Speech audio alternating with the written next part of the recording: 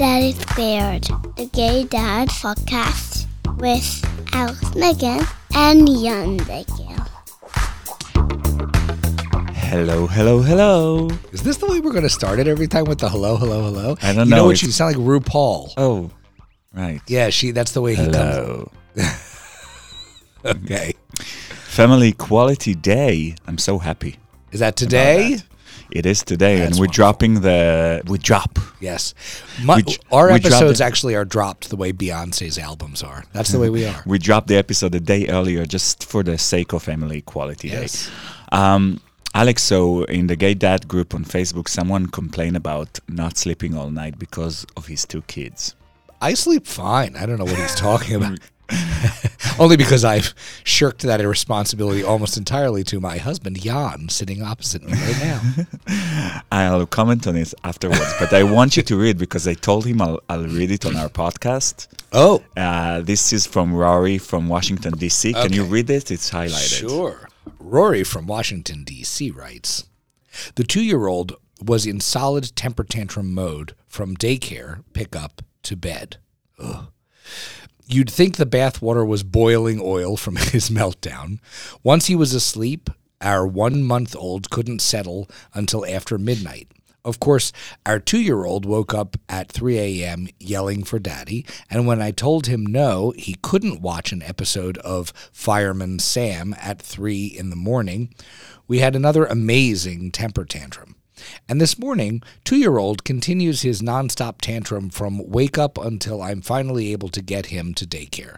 We walk in the door, and he's nothing but smiles and gives me a big hug. These kids are nuts, and I'm just so tired. I know I'm dealing with kids, but with the sleep deprivation, it is really hard not to feel angry and exasperated sometimes. Yeah, Rory. May I for a second? So Rory, you can, because I read this and I'm like, oh my God, I'm not the only one who feels that, and it feels so good. it does. Well, it feels so good feeling so bad. You know. Let's feel bad together so- about how exhausting this is. And that's what Daddy Squared is all about. No, but look, it feels good to read what Rory just wrote because last night I had the kids on my own, and one of our kids, as you know, we just came back from the damned spring break, and he's in his reacclimation to school. He's gone a little nutso, and he and I had such a bad night last night together, and I felt so guilty about losing my temper with him. He needs the kind of support that he needs, but after 3 or 4 hours of constant tampers and temper tantrums and screaming and all that, Rory, man, I'm with you. I know. I don't know if other parents actually really talk about this. And from what I see from the comments, it's like, yeah, this is how it is. It's a phase, blah, blah, blah. And people don't really react directly to the feelings, to how bad it is for the parent to having to suffer. And it's a struggle between, yes, I'm loving this person. I love my kid, but I'm also frustrated and exhausted and annoyed. And it can all be at the same time. And I think that, you know what, I saw that other people kind of commented, oh, everything's going to be fine, blah, blah, blah. And I just commented, you know what, I feel you. Yeah. I understand exactly how you feel. And this is awful. Yeah. And I think that we should vent in that way and let each other say that without judging ourselves or each other that we're not good enough parents. I'm with you. And we do that on every one of our episodes. Not everyone, but most. Daddy Squared. Welcome to Daddy Squared, Episode 2, International Family Day, celebrated diversity of LGBTQ families around the world and takes place every year the first Sunday of May, hence the release of this episode a day earlier. Stan Sloan I'm sorry, I'm talking with a pineapple in my mouth. Pineapple. It's not the Israeli. He's the CEO of Family Equality Council. It's an organization that is dedicated to creating a world where all loving families are recognized, respected, protected, and celebrated. This year, the organization celebrates its 40th anniversary. Did you know that? No, it's amazing that some of these organizations have been around so long. And if I can interrupt and just say, like, we started this podcast and I think we're so thrilled that we're doing it. But it is funny because you keep discovering how many people have done so many amazing things before us. And you're like, we're not as avant-garde as we thought we were. Plus, they're not just sitting here and complaining about the kids. Well, that's true. They did much more than that. They did. So we're going to talk about the organization and its work across the United States. But we also have another angle that we decided to take on this Family Equality Week. The many different ways that gay men can integrate their lives with kids who are not their own. Yeah, Did I explain it correctly? I think you did that beautifully. Thank you. Actually, as we were thinking about International Family Equality Day, what's really interesting is we have created a corner in our podcast that's about gay men having kids, and that's our focus. And of course, there is so much out there that's about that, about lesbians having kids, about single men, gay or straight, having kids. There's a million different ways of looking at this, and there's a real beauty in the idea that family equality is not just about saying, hey, we've found a different kind of family that we would like also to have rights. But instead, it's about looking at it and saying, there are so many different permutations. There are so many different ways that a child can grow up with loving people, loving adults around him or her. And so as we're looking at this day, we're also looking at people who raise children without actually being the parents of those children, who are so closely involved in their lives. And there's great beauty in that as well. Yes. Stan, who was our interviewee today, he doesn't have kids. But as you'll hear, he had a lot of kids in his life throughout his work and his personal life. And it's really interesting to see and to learn and maybe get inspired by how he did that. Yeah, amazing. Before we get to the interview, I think it's the right time to get word from our sponsor. Gewalt. You Gewalt. Now. Fine. So give it to me. I'm like, what are you pointing your pencil at me for? I'll just eat the pineapple and you'll just read from our sponsor. Okay? Listen, we mentioned it in the last episode, but we're very excited. Don't make pineapple eating sounds when we're going to, our sponsor is not going to be pleased. We mentioned in the last episode that we have a sponsor, Circle Surrogacy, and this is not only great for us, but we feel really good about the partnership. And so Circle Surrogacy, are you ready to become a dad? Surrogacy is a wonderful way to grow your family. Circle Surrogacy was founded by a gay dad through surrogacy and has been helping gay singles and couples become parents for over 20 years. Because surrogacy is an emotional and financial investment, finding the right agency to partner with you and support you on your journey is very important. Circle Surrogacy believes that everyone should have the opportunity to be a parent. Learn more at circlesurrogacy.com. You did it beautifully. I kind of nailed that, didn't I? Yeah. I mean, we'll speak to the Circle Surrogacy people and ask them whether they liked it. Okay. Next time I'm going to sing it. I'm going to play a violin. Oh, no, I'm going to do it like a backing vocals. You love when I do that. Or we could have crying babies in the background. That will make them not to go Circle Surrogacy or That's any true. other service agency for that matter. Okay, let's hear the interview with Stan and we'll come back after. Wonderful.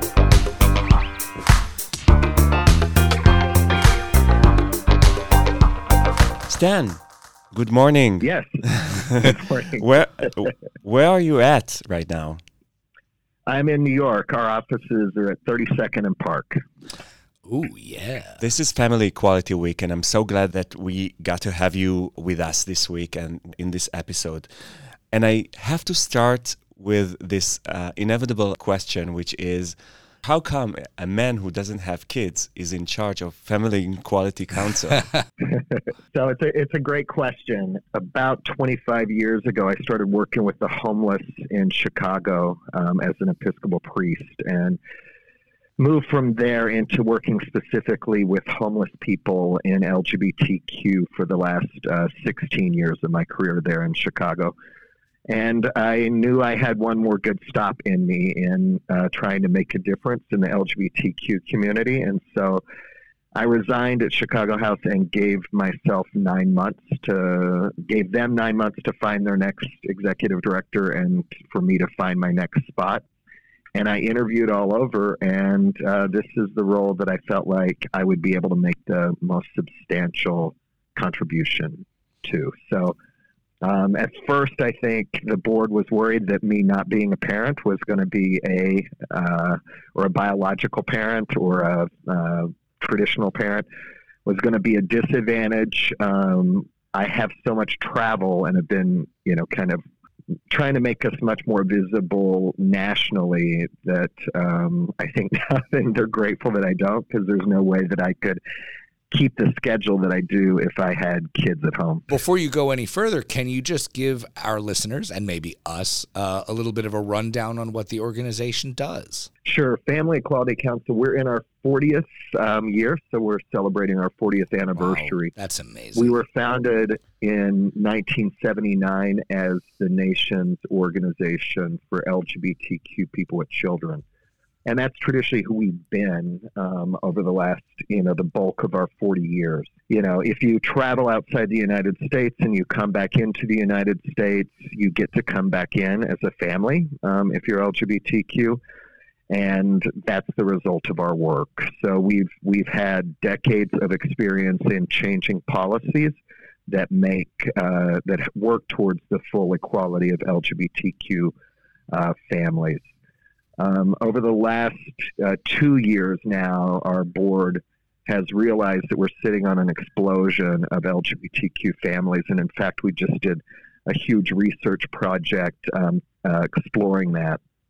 And because of that explosion, we have moved from being the national organization for people who have children to being the organization for people who have children, as well as LGBTQ people who want to form families. So we're working now equally in both the family formation as well as the existing family support arenas. So I guess it's like a two type of works, right? So what do you do for each group?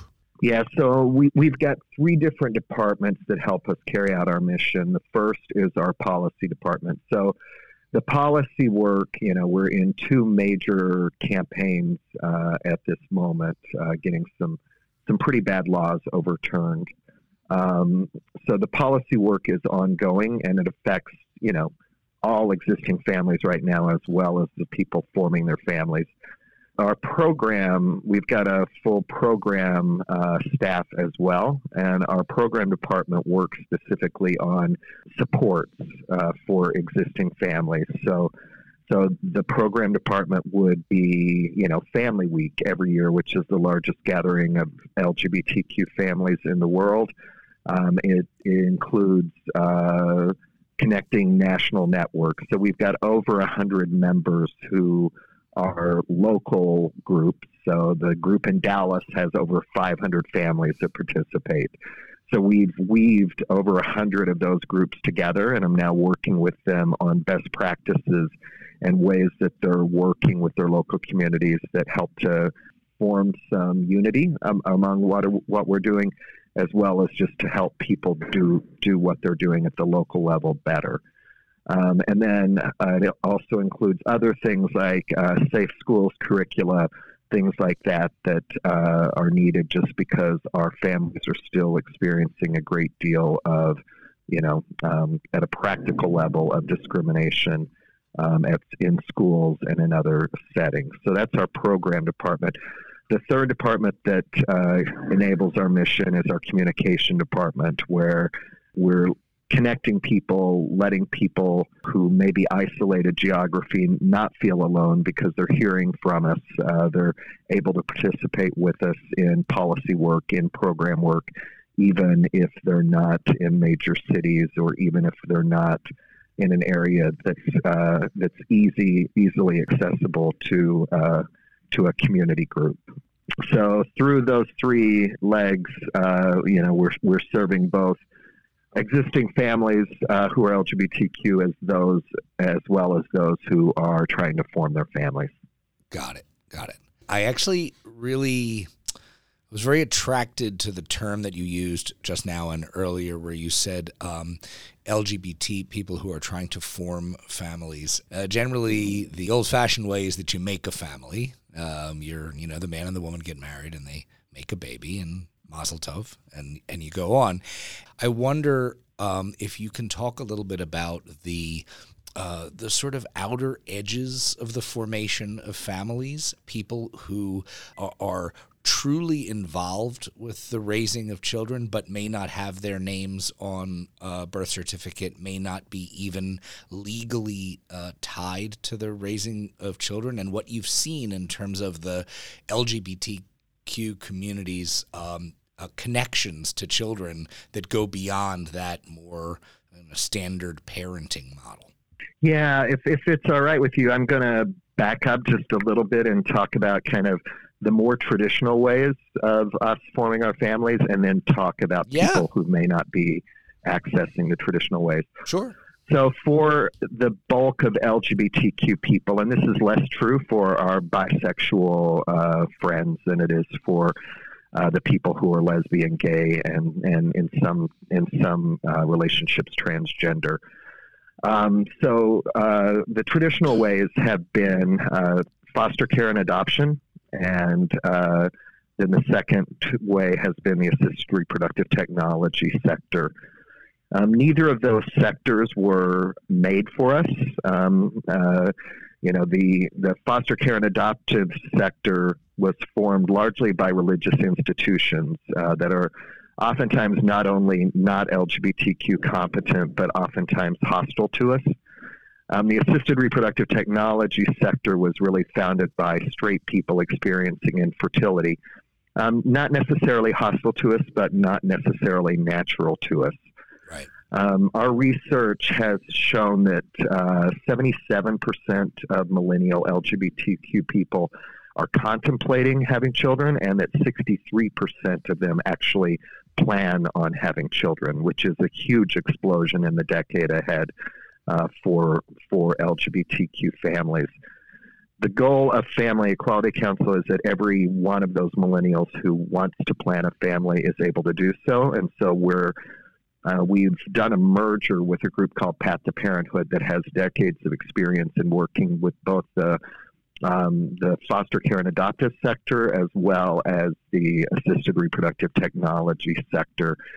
And our goal is that we're able to help people no matter where they are geographically, no matter what their income level, live their dreams of becoming a parent. That said, obviously, so on Thursday, a beautiful Latina woman, young woman, Natalie, is flying into New York to stay with me and my husband just for 5 nights. She's just coming to get away, and she's for lack of a better term, she's one of my kids. I met Natalie when I was working at Chicago House. Chicago House is homeless services for LGBTQ people, and we had about 50 kids who lived with us at any one time. So at any given time, there were up to 50 kids who, in some capacity, kind of looked at me or at other staff members in kind of a parental way. Natalie has just stayed close to me, and I've stayed close to her, as well as there's other kids as well, of course. But and she's just a great kid. Both of her parents died of AIDS with us while she was living at Chicago House, and she's always known, I think, that when her locker gets broken into and everything gets stolen, that she can give me a call and that we can figure a way to, How old was she when you met her? Natalie was probably, I guess it'd be 12, something like that, when I got to know her. She and her mom was, so her father died first, and her mom was just an amazing, amazing woman who, when her next door neighbor at Chicago House also passed of AIDS, left like an 8-year-old kid. And Vera, Natalie's mom, took in the kid next door. And then Vera herself passed away when Natalie, I think, was 17, and leaving her with this dependent, and they weren't able to live with us at Chicago House anymore. So I found a donor, a really great guy, who put Natalie and her, adopted younger brother up, and Natalie raised him as well as basically raised herself. She's just an outstanding kid, and she's part of my life. And, I certainly she didn't grow up in my house, but, my mom just died this year, as did my dad. And, Natalie got some of her jewelry just because, these, and wears it all the time. And I think never met my mom, but I think kind of holds my mom in her heart with the jewelry. So those are the traditional ways that we're trying to help people form their families. And then there are stories of folks like me and Natalie that are, I think, non-traditional ways that LGBTQ people have parented through the decades. When you were quite a bit younger, would you have wanted to have children? Where'd you fall? So absolutely, I'm 55 now, and with this job, as with all of my jobs, and my husband, who's younger, Jan initially didn't want kids. I think that's changing now that we're around kids all the time.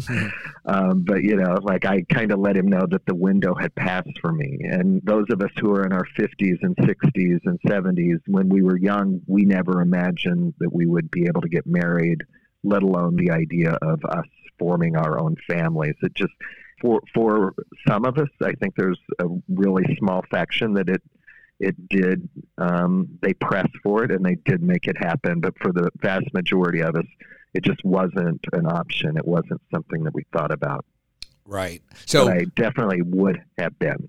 So I would have wanted kids. Yeah. Okay. So, but you didn't. So now I think it's clear you're a pretty prime example of somebody who has, involved himself in the lives of so many other people who are either trying to have kids or have kids and families and the families themselves, right? The story you just told is a great one, but I suspect that can't represent the vast majority of LGBT people who don't have kids. So I guess my question for you would be, what have you seen? We're really interested in understanding the many different ways that people integrate their lives with kids who are not their own, for those who really wanted to have kids and didn't, but also for those who didn't really want to have kids and say, yeah, but I still would like to be connected to children in some way. Yeah, so, that's a really good question. I do think that coming out gets easier. It still certainly isn't easy for everybody, and a lot depends on your economic status, your geographic location. Thankfully, it does get easier. One of the things that I think we lose a little bit, and certainly not entirely, but we lose some of the power of, is for those of us who came out and it was a struggle and we were often isolated from family members, was the concept of our chosen family. And I think our chosen families in LGBTQ have traditionally been much stronger than chosen families for the heterosexual or straight communities. Our chosen families weren't just other gay people. They were aunts and uncles who understood us and still accepted us. They were friends, straight friends and straight couples and their families who took us in, or who still loved us when other people, maybe directly in our families, didn't. And I think that gave us access to, that's why the whole gay uncle, the gunkle, was so strong, I think, for us, was just, this was a part of how we parented. And I still think for a lot of us, it's still a part of how we parent. Yeah. Do you think the LGBT community has some sort of a responsibility to the children that are raised by LGBTQ people? No, I don't necessarily feel like we do. I mean, I think our statistics of our kids graduating from high school are higher than that of the straight community. I think our parents are doing such an outstanding job overall of raising their kids that I don't think our community necessarily has an obligation to children that are being raised by LGBTQ people. I do think that we have an obligation to LGBTQ youth who are getting kicked out of their homes. I think that the youth come to our neighborhoods and the youth look to us for acceptance when their family is denying them that acceptance. And I'm not sure that we are, as of yet, doing a good enough job of embracing them, no matter what they may look like or what color their skin is or what economic differences are there. So there's where I feel we do have a bigger obligation than probably what we're living up to. Is there some sort of a list or a place that you can go to find these kind of people, and especially transgender people who are being kicked out of their homes? I know that a lot who need support. Because I know many of the gay families and my friends would love to help those kind of teens, but we don't know how to find them. Does that make sense? Yeah, so up to 40% of homeless youth on the streets identify as LGBTQ. So there's no shortage of them out there. And again, when they get kicked out of their homes, they come to our neighborhoods. They come and try to hang out at the gay center, and different gay centers respond, some beautifully to them and some not as well. But they come to us because they feel like that we will provide the support that their families are lacking. So there is no national organization that has that database of where those kids are and how they are. But whatever your community is, if you're lucky enough to have an LGBTQ center in your city, then check with them, because I promise you they know where they are. And in many cities, there's LGBTQ specific youth homeless organizations that are either providing housing or support services for them that you could reach out to and find a way to get involved or find a way to donate, if not your time, donate funding that helps to keep these kids fed and safe and warm. I personally know quite a few gay men who really don't relish the idea of taking on a child, right? Taking on a child, I can tell you, it's a massive undertaking. It's a little terrifying. It's not a lot of fun a lot of the time, etc. But I think that something does happen where occasionally something pops into their head and they say, yeah, but how can I be part of that world? Can you give us some ideas through a gay and lesbian center or in any other way of things that might spark the imagination of those listeners to what they can do to interact with kids, LGBTQ kids or not, that is not the same as, I'm going to take the kid, I'm going to babysit the kid, or I'm going to, spend the day at Disneyland with them, or any of those kinds of things, but something lighter. That's good too, though. Well, that's good too, but I'm saying if you can't handle that, if that sounds like it's a mountain too high, what are the forms of lighter interaction that still have value for the kid, might have value for this adult who wants to, spark a connection with children? What do you do? Always start with yourself. So look at what your gifts and talents are. Do you work in the financial services sector? And believe me, these kids have no idea how to do any sort of saving or any sort of anything that's smart with any funds that they get. Then you can go to the center and tell them that you have that expertise.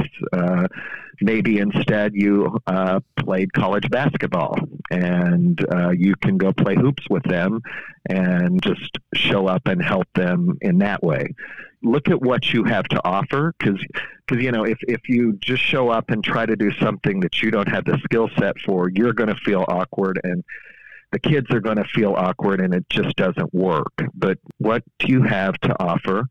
And then try to find out from the provider, the housing provider, the center, what the needs are and how you may be able to contribute and to help to fill those needs for those kids. And of course, that could work just as well with the kids of your neighbor. It's not necessarily for gay and lesbian center type of support. And I think that that's a beautiful, I hadn't thought of it that way. That's true. If you start out by looking at yourself and your interests, and what do you want to give? And what do you, right. And what do you want and what can you give? It will probably translate itself quite a bit in the energy that you bring to the kid that you're interacting, or the kids that you're interacting with. Yeah, absolutely. And, for same-sex couples, we know that, the two men raising kids are just as good as parents as a man and a woman raising a kid, and the same for two women. But if it's two men raising a kid, there is oftentimes a lack of a female presence in the kid's life. And so for, a lesbian listener to kind of see her gifts and to get to know the kids and to provide those gifts to that kids, there's all sorts of opportunities for how we can help to enhance each other's families. Oh yeah, so that's interesting too, right? The notion that part of the contribution is exposure to a gender that you probably you as a child might not have as much of because your parents are same sex. Yeah, that's powerful. Yeah. So you have this. She's not a girl anymore, right? She's a woman. This a woman who's coming and visiting you. Yeah. So how many kids have turned out to be your kids over the years?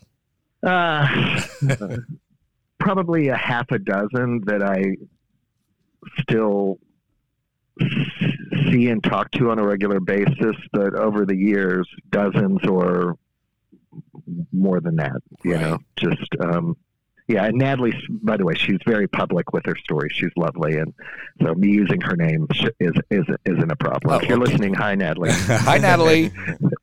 Related to your to your role as the CEO of Family Equality Council, you probably interact with so many families, and some of them even go beyond the professional life. You go a little bit more personal with them. Does it happen, and what is their interaction with kids in these families? So honestly, in this role, I have less contact with folks' kids than I did, say, at Chicago House. Okay. At Chicago House, we were, in this role, our staff oftentimes gets to, let's just say at Family Week, you've got 700 families there, and God, I have no idea how many kids, and our staff is interacting with the kids all the time. For the most part, I'm sitting in a coffee shop having coffee with their parents, talking to them about what all's going on at Family Equality Council. So I wish I had more exposure, and I wish I had more contact, but it's just in this type of a role, it's not what I get to do. Tell us a little bit more about the Family Equality Family Week. Yeah, you mentioned it earlier, and we skipped over, and it's still a really big deal. This is an annual national event? It is. It's our 25th anniversary this year. So this year, I believe that we start July 27th and go through August 3rd. Literally 700 families plus will descend on Provincetown, and we've got activities for the kids all through the week. We merged last year with Collage, which stands for Children of Lesbians and Gays Everywhere.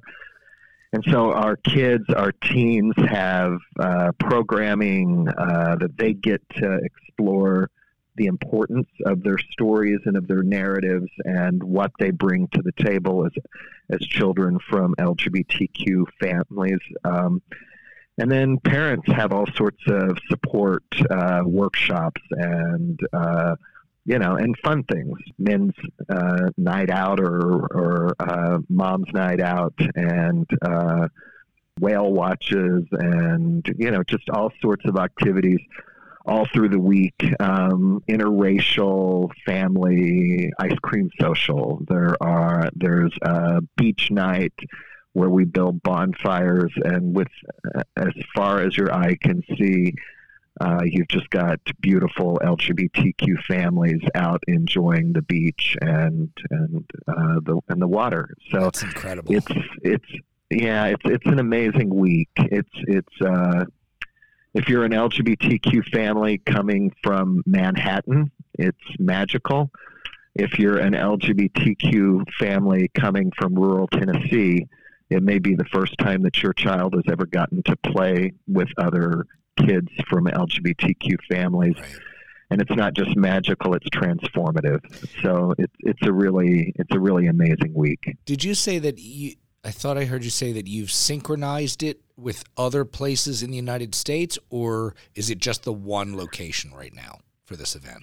So it's just the one location. We do have, so what we have done is we've got now then over 100, they're not chapters, but for lack of a better term, we've got over 100 chapters spread out across the United States that we are doing some synchronized, activities with, so that we can raise the visibility of LGBTQ families, because every time we raise our visibility, then, discrimination that people are still facing in red states and in rural areas gets easier. So, and in many of those, 100 chapters across the United States, we work with them. We provide like a toolkit so that they can do their own, weekend or activity that invites a larger group to something. Got it. Do you have also in this event a role for like if people who are planning families? Or?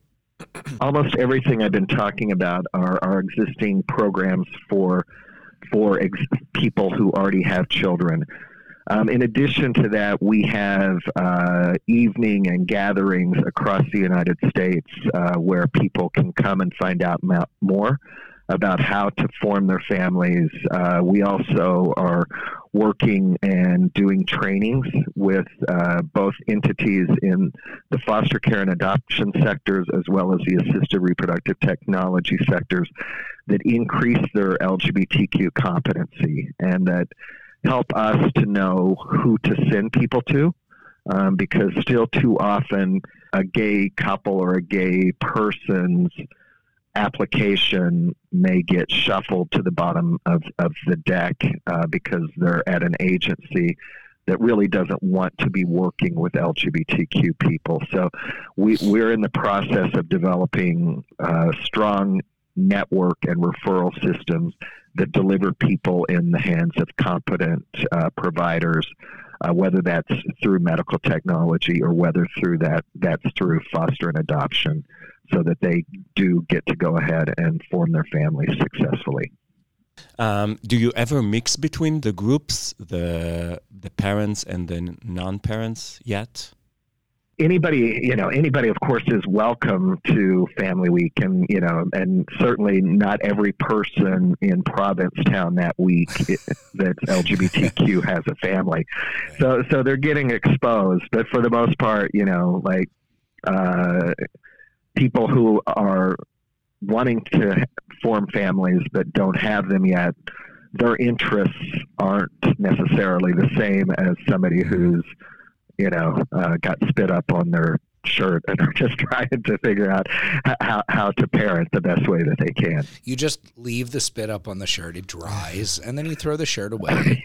I wanted to say that we've had a few experiences. We went to a brunch at what is usually a big nightclub, gay nightclub in West Hollywood, but it was a brunch, and it was for the organization Pop Luck Club, and what was so amazing about it was, I would say about half to 2/3 of the people there were parents and their kids, but there were a decent number of single gay men there, and we brought our twins, and I guess I was of the perspective that they were all going to run screaming, the single gay men at the end of the event and say, "Oh my God, well, I dodged a bullet by not having kids." And I was really kind of amazed by some of the reactions that I got from these guys who said, do you understand what this incredible thing is that you have? And I think that exposure is, with all of its craziness, with all the spitting up on the shirts and the screaming and all of that kind of stuff, that exposure is so meaningful to gay men who, as you said earlier, probably never thought that they could do this. Maybe they were a little afraid of doing this, and they have every reason to be a little afraid of it, frankly. But I think that crossover that Jan was just talking about a minute ago is really, really meaningful, because without seeing two gay men with their kids and experiencing it, it's sometimes very hard for a single gay man to put himself in that image, in their own imaginations. Yeah, that's really beautiful, and that's good for me to hear. That's good feedback for us. In your own personal life, most of your friends, would you say, are childless or parents? Good question. Parents, by far, yeah. My best friends from Chicago, actually my best friends in my life, were just here for the weekend, and they've got 4 kids, and the oldest of those goes to University of Chicago next year. So I've been, even though I haven't been doing this work, my best friends have all had kids, and I've gotten to be a part of their families as they've been raising their kids. And now then even more so, as Jan, my husband, and I have been forming our friends network here, because my husband moved from Brazil at the same time as I moved from Chicago. Wow. And yeah, it's been great. But our friends here are largely from Family Equality Council, so of course they all have kids, and right. Which is of course again why my husband's rethinking his not having kids policy. Right. So how is it like for you to plan a night out with a parent? Is that easy or difficult? Our single gay friends find it very, very difficult. Yes. It's been easy. We've been lucky. We've made really good friends here. The guys who actually married us and gave us their home to get married in, and one of them actually is a minister, so he did the wedding. Like, their 3 daughters are lovely and have become, dear to us, and just we've been really fortunate. I have one last question about people, gay men who don't have kids. Yep. And so here are the 2 reasons I find that they always give. I want to know what you think about that. The first reason is I'm too selfish to have kids. And the second reason is I'm too old for having kids. So those are 2 big different reasons, but I would say that that for folks my age and older or around my age, there was I think a pain in feeling like that we didn't have that option. And I think that the excuses that you just gave, that I'm, too old now or that I'm too selfish, were things that we kind of told ourselves to kind of ease our pain a little bit. If I was younger, Jan and I would be having a baby. I would feel certain of it, and I'm not. And so no criticism of folks who use those lines, but I think that we might not be using those lines if we were, a generation or two younger. Yeah. Understood. Thank you so much for your time and your thoughts. I think I just wanted to close by saying that, every now and then I have the opportunity to meet somebody who has committed their lives the way you have to the lives of LGBTQ people, and I can assure you that when I was 10 and then 15 and 20, probably 25, I was quite sure that there would be no children in my life. There would be no family in my life. Once I was out of the closet, successfully out of the closet, I said, okay, well, I might find a boyfriend and have a nice time with a boyfriend. And then I look at where I am today, and I look at where all of us are today. Not all of us. So many of us are today.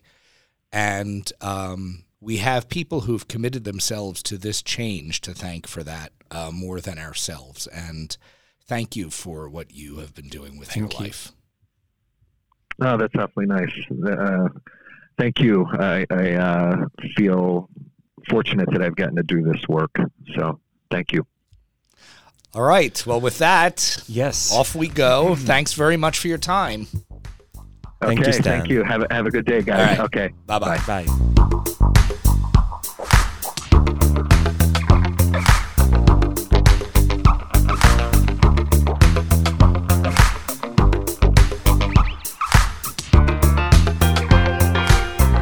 Alex.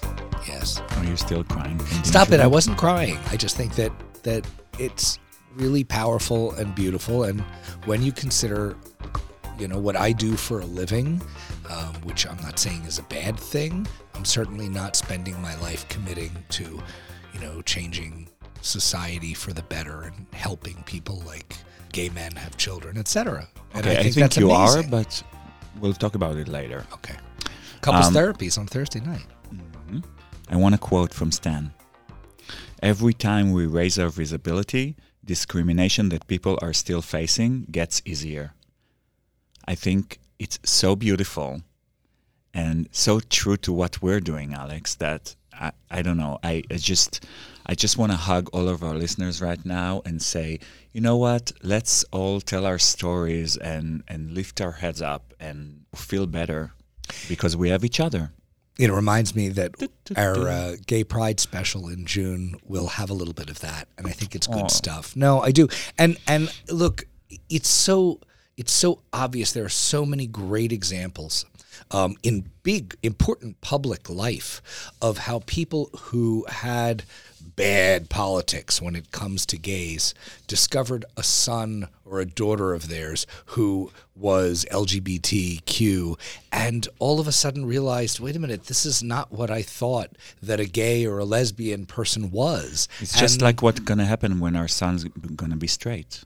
I'm like, oh my God, this is not what I thought. I taught him everything. I taught him Eurovision. I taught him the Kylie Collection series. Well, the problem is that you were He focused watched entirely Charmed. on Europeans. Okay, Americans, fine. Yeah. Well, it could happen. We should prepare for it. We also touched on the subject, and that's very serious, about the subject I'm very sensitive about, which is the trans youth. I want to commit right now that I'm going to investigate some more about this because I really want us to know. He kind of gave us idea, and I've heard a couple of stories of listeners who actually wrote to us about adopting trans youth Right. who were thrown out of their homes. Yes. I want to be able to understand exactly how we get to them and how can we help them, because these are, and the transgender people, I think in general, are the most vulnerable group of the LGBTQ people, I think. Seems reasonable. Certainly now they are. Yes. You know? Yeah. And I think it's our job as gay men who are constantly being seen in the media, and people are starting more to accept us. Yeah. To kind of bring along all the others with us. You know, if I can for a second, I used to, years and years ago, I used to question why there was T in the LGBT group. I used to say, well, wait a minute. It's gender Lesbians versus and gays. sexuality? Well, yeah, but I remember saying to myself, look, gays and lesbians, I get it. We go with the gender, the same gender that we are. But a trans person, while I am very supportive of their rights, I remember saying to myself, why are they grouped together? And I've come to realize that they're not grouped together because of what they have in common in terms of their sexuality or their gender or any of that. They're grouped together because they're treated like shit by society overall, and those of us who get treated like shit by society overall need to hang together. And honestly, I don't think I need anything more than that as a reason to want my letters listed together with theirs in the LGBTQ grouping. If you guys know anything about how to help, or if you have a story of how you helped a trans youth, we'd love to know about it. Just email us at hello@daddysqr.com or let us know at the Gay Dads Podcast on Instagram. Daddy Squared. Family Week in Provincetown, July 27 to August 3rd, 2019. Registration is now open. If you're listening to this after these dates, you can always go to ptownfamilyweek.com or Family Equality Council website and check out what's the next one. That's it for today. Wait a minute. What happened to the corner? No corner? So, okay. Do you want me to do it? I want you to do the corner. Okay. Ladies and gentlemen, mostly gentlemen. Well, men. I don't know if you're a gentleman. Ladies. Some of you are ladies. Jan has a new segment that we would like to introduce. I'm really excited about it. I don't want to say nervous. It's a little Oprah-like. It's Jan's favorite things. You get a car. You get a car. Everybody gets a car. No, nobody gets a car. But it's just things that I found helpful for my life as a gay man raising kids, or for my kids' life, or just as a regular parent. These are a few of my favorite things. Today's thing that I want to talk about is the potty with a ladder. Potty with a ladder. Okay, so it's called Spudley's Potty with Ladder. Yeah, it's available on Amazon, and the reason why it's important to me is because we're pretty much into this potty training period, and whoever read my blog post about how we failed it, we're still failing it. However, we've tried, I want to say, 3 types of potties for the kids to go on, and nothing really works until this one, which is actually an extension to the... Do you want to explain what it is? Sure. It's the stairway to poop. Basically, it's a potty that makes, that sits on top of the regular toilet and has steps so that the kid can actually climb up. Yeah, it has 1 step. Okay. Kid can actually climb up and sit by him or herself and do what they got to do, or what we want them to do. And yeah, it's been decently successful. Right. It has a tendency to reduce the amount of pee that flies out onto the floor if you have boys. Yeah, so and it also that. folds very nicely. So you can fold it and you can put it aside. So when guests come, they don't. Mostly they do it because it's always on the... I will say my only complaint about it is that if our boys want to pee standing up, which they sometimes do, we have to pull it off. But it's pretty easy to do. And I don't know if you remember the evolution. So we had 3 before that. Yes. That didn't work out. We had the one that looks like actual toilet. Yes. When they flushed it, they kind of play with it, but it was more sound. Yeah, it was more than a toy. Than plus you have to remove all the stuff to the toilet, which is gross. And then we had the potty extension, which now we take in the bag on the road, on the road with us. Yeah. That didn't work out, and we had like a potty, like a small one, very simple, old-fashioned one. Didn't work. Yep. They didn't know what it is. They thought it's a hat. Yep. And then we got this, and this works. So It's working. just saves yourself. It's cost $19, and I promise you, they didn't pay me for that. Yeah. No, we it's always on announce Amazon. our It's sponsorships. Amazon choice. So it's also my choice. My choice. Well, thank you guys for listening. I think that's it for this episode. Yes, I think that's it. We'll be back from next week on. It's on Monday. So if you are looking for us, just a reminder that Game of Thrones only has a total of 6 episodes for the season, whereas we were going to have far, far more. Have a good week, guys, and have a good equality week. Yes. Bye-bye. Daddy, that's QR.com. Oh, wait. Before we go, did we say who we are? I'm Alex. I'm Jan, and we're Daddy Squared. And we're Daddy Squared. And we have all the professionalism necessary to remember that we didn't say our names at the beginning of the episode. But you know us that's already. That's who we are. Yeah. Okay. Okay. All right, bye.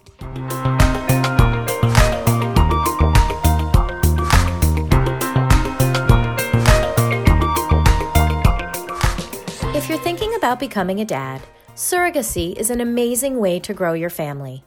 Circle Surrogacy has successfully made the dream of parenthood a reality for gay singles and couples from across the U.S. and around the world for over 20 years. The surrogacy process and surrogacy costs can be complex. Circle's experienced staff will partner with you on your path to parenthood. Circle Surrogacy was founded on the belief that everyone should have the opportunity to become a parent, and they've helped bring almost 2,000 babies into this world. Circle Surrogacy makes parenthood possible for gay dads. Learn more at circlesurrogacy.com.